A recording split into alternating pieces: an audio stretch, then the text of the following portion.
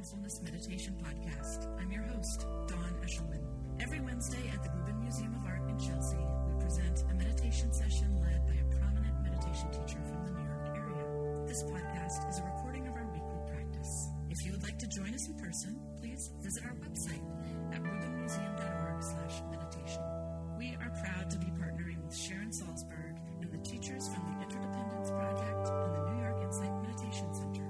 In the description for each episode, you will find information about the theme for that week's session, including an image of a related artwork chosen from the Rubin Museum's permanent collection. And now, please enjoy your practice. Sharon Salzberg is the co-founder of the Insight Meditation Society in Barre, Massachusetts, has been teaching and practicing for many years, and is the author of many fabulous books, which you can find in the bookshop, including Real Happiness at Work. Please welcome back Sharon Salzberg.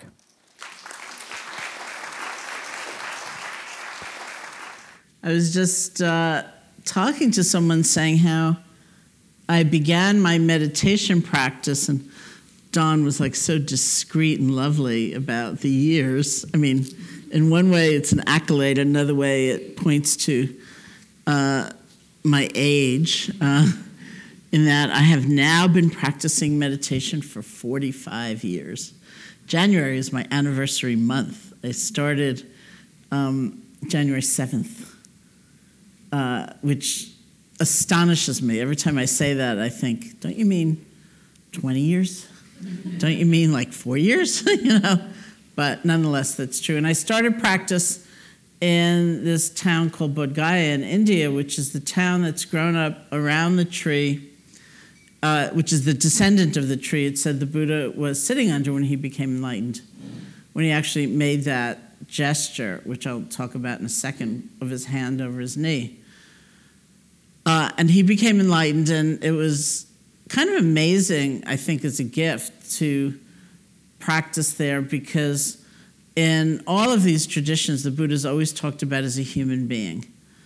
And he had some very, very basic questions about human life, like what does it mean to be born into a body, to be an infant, so helpless, so subject to the actions of those around us, and to grow older, to get sick, to die, whether we want that or not. And is there a kind of happiness that isn't broken as the body does its thing? And what does it mean to have a human mind, which is this cascade of changing emotions where you might wake up full of happiness, and then you're afraid, and then you're angry, and then you're joyous, and then it's just like, without the ability to put the brakes on, none of us can successfully say, I've thought about it really carefully, and I've decided never to be afraid again, or I've grieved long enough, that's over now, right? When conditions come together for something to arise, it will arise. So here too, is there a quality of happiness that isn't going to be shattered, even as these emotions may roll through? And it said that whatever the Buddha found in terms of resolution or answer, he found through the power of his own awareness, and so can we. So the Buddha is a human being with a capacity for learning, for growth, for wisdom, for love. And so are each one of us. So is each one of us. And here we are. So we look at the Buddha to see something about ourselves. So there I was in Bodh Gaya, and it was so kind of homey, People would point to, of course, there's the place where it said the Buddha was actually sitting when he became enlightened. And then, that's the place where he did walking meditation for 7 days. And that's the place where he, as the legend goes, as Dawn was saying, he left home.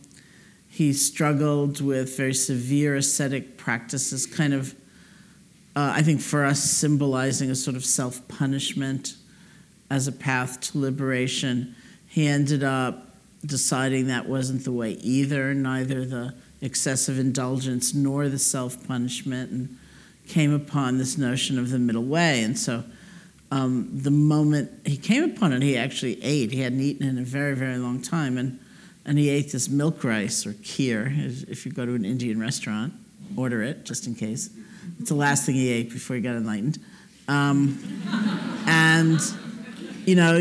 someone points to the place. So that's where he sat when he ate the milk rice. And so he felt very close in so many ways. And in the Theravada tradition, the Buddhism of Southeast Asia, the word that we call teacher is Kalyanamitta, which really means spiritual friend.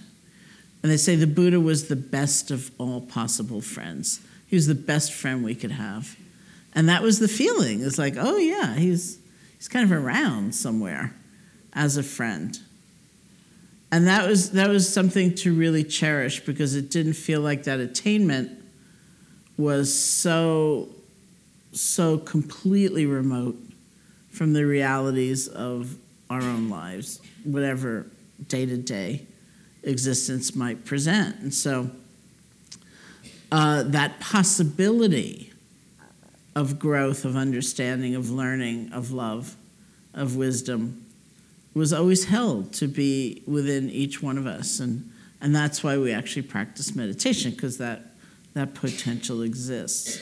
So that gesture, that mudra of the Buddha, he was actually still the Bodhisattva. It was before his enlightenment, but he was already sitting under the tree, is my very favorite one, with his hand over his knee. It said that having eaten his milk rice, the Bodhisattva, or the being aspiring to enlightenment, went off to sit.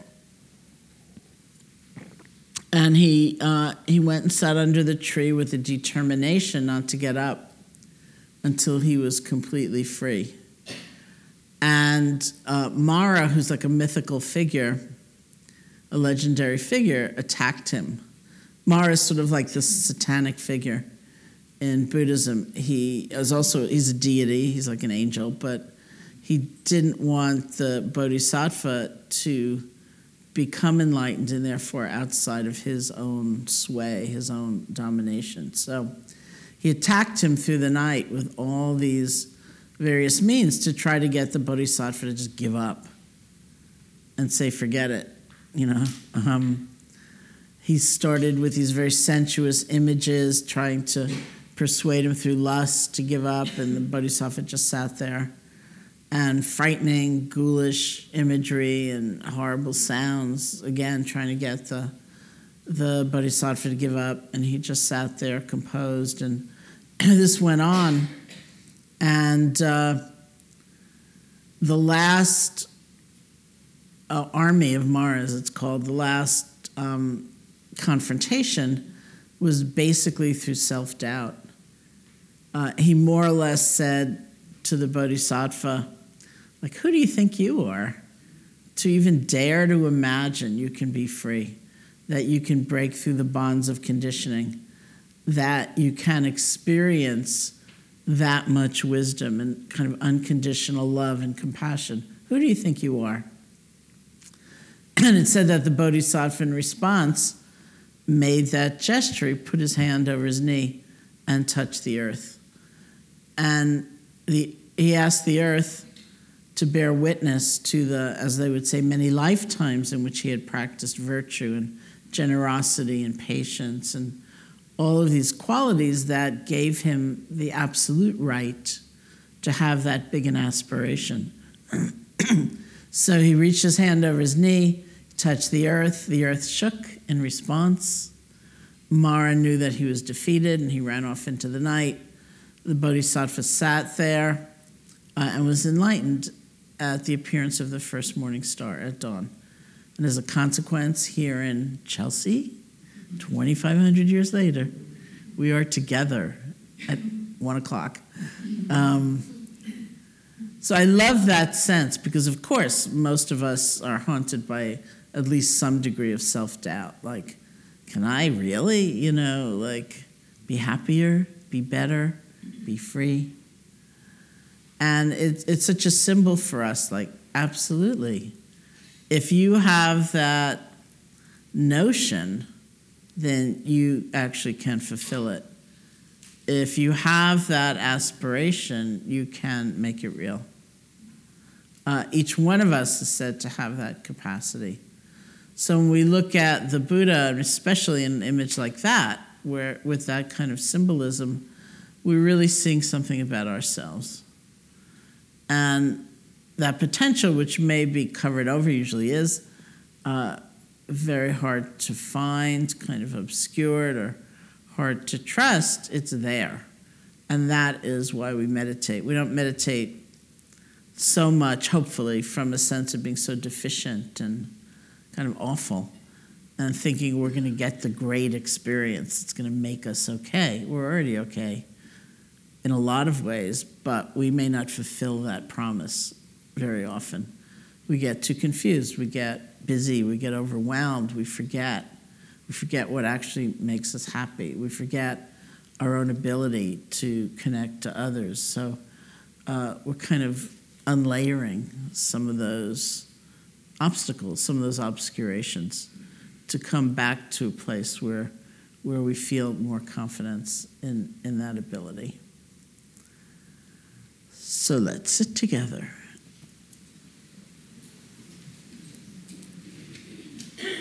The hallmark of the middle way, of the middle path, is balance. Remember, the Buddha spent those early years in self-indulgence and then 6 years in self-mortification, and then he decided neither was the way. So balance is really a key quality in meditation practice. And some amount of balance is said to be reflected right away in our posture. See if your back can be straight without being strained. You want some energy in your body, but not like so much energy you're really uptight. You also want to be relaxed and at ease, but not like so relaxed that your waist slumped over. So feel your way into what seems like a balanced posture to you.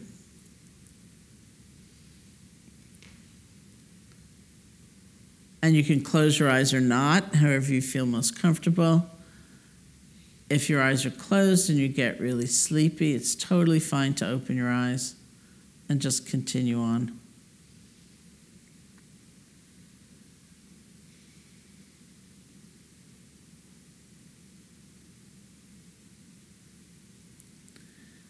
You can start by just listening to sound, the sound of my voice or other sounds.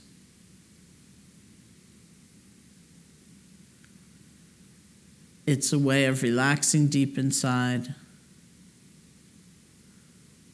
allowing our experience to come and go.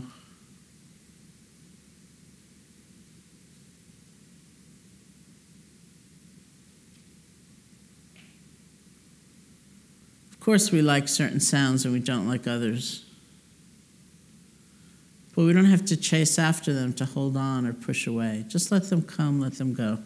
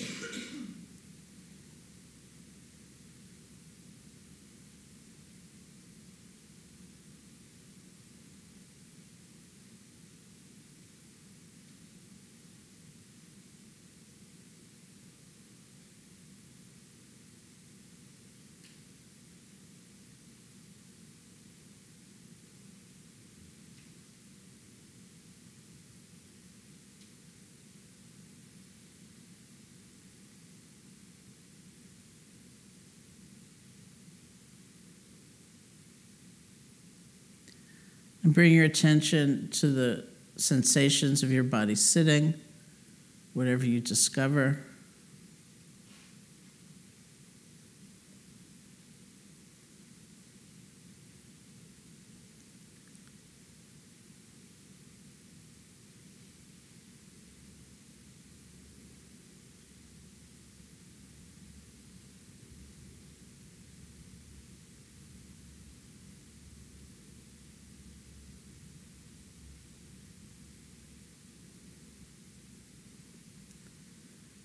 Bring your attention to your hands and see if you can make the shift from the more conceptual level to the direct perception of sensation, picking up pulsing, throbbing, pressure, heat, cold, whatever it might be. You don't need to name these things, but feel them.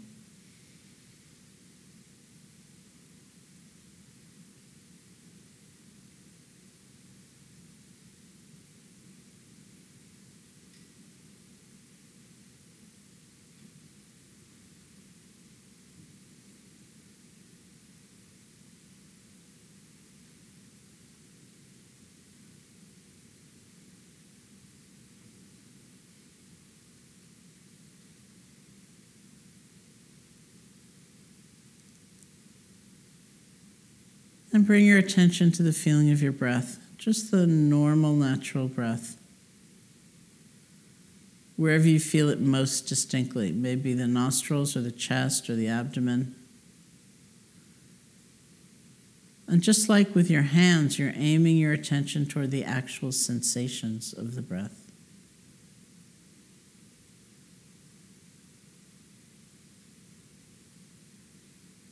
You can find that place where the breath is clearest for you.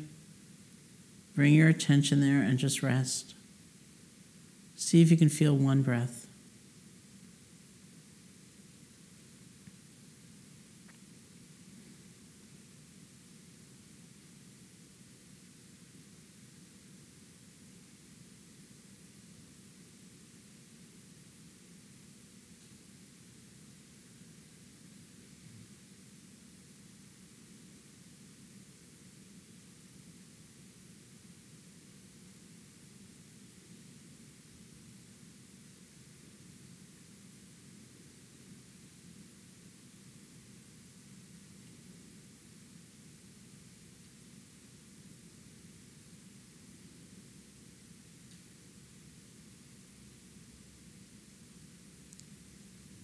And if you like, you can use a quiet mental notation like in, out, or rising, falling to help support the awareness of the breath, but very quiet.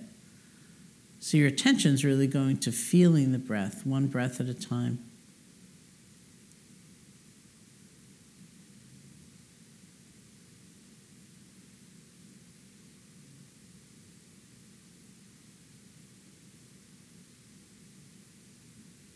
And if sounds or images or sensations or emotions should arise, but they're not very strong, if you can stay connected to the feeling of the breath, just let them flow on by. You're breathing.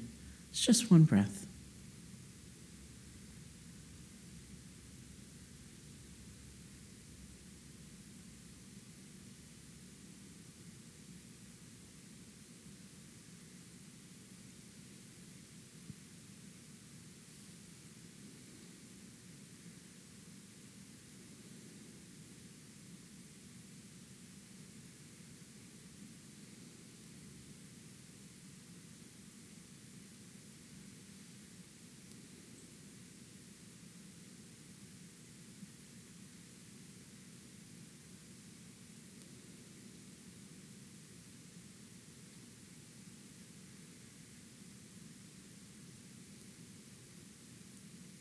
If something picks up your awareness and spins you away, you get lost in thought and fantasy, you fall asleep, really don't worry about it.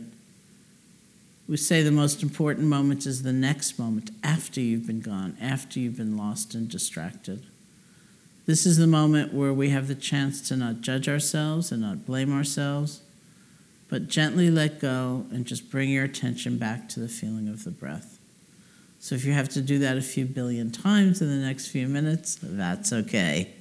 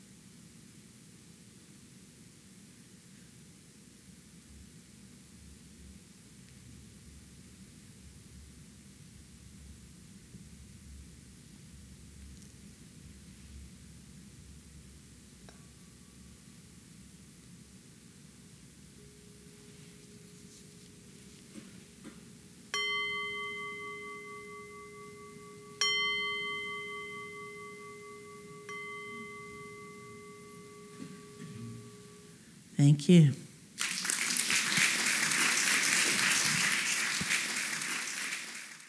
That concludes this week's practice.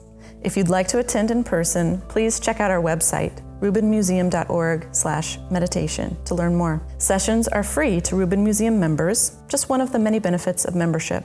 Thank you for listening. Have a mindful day.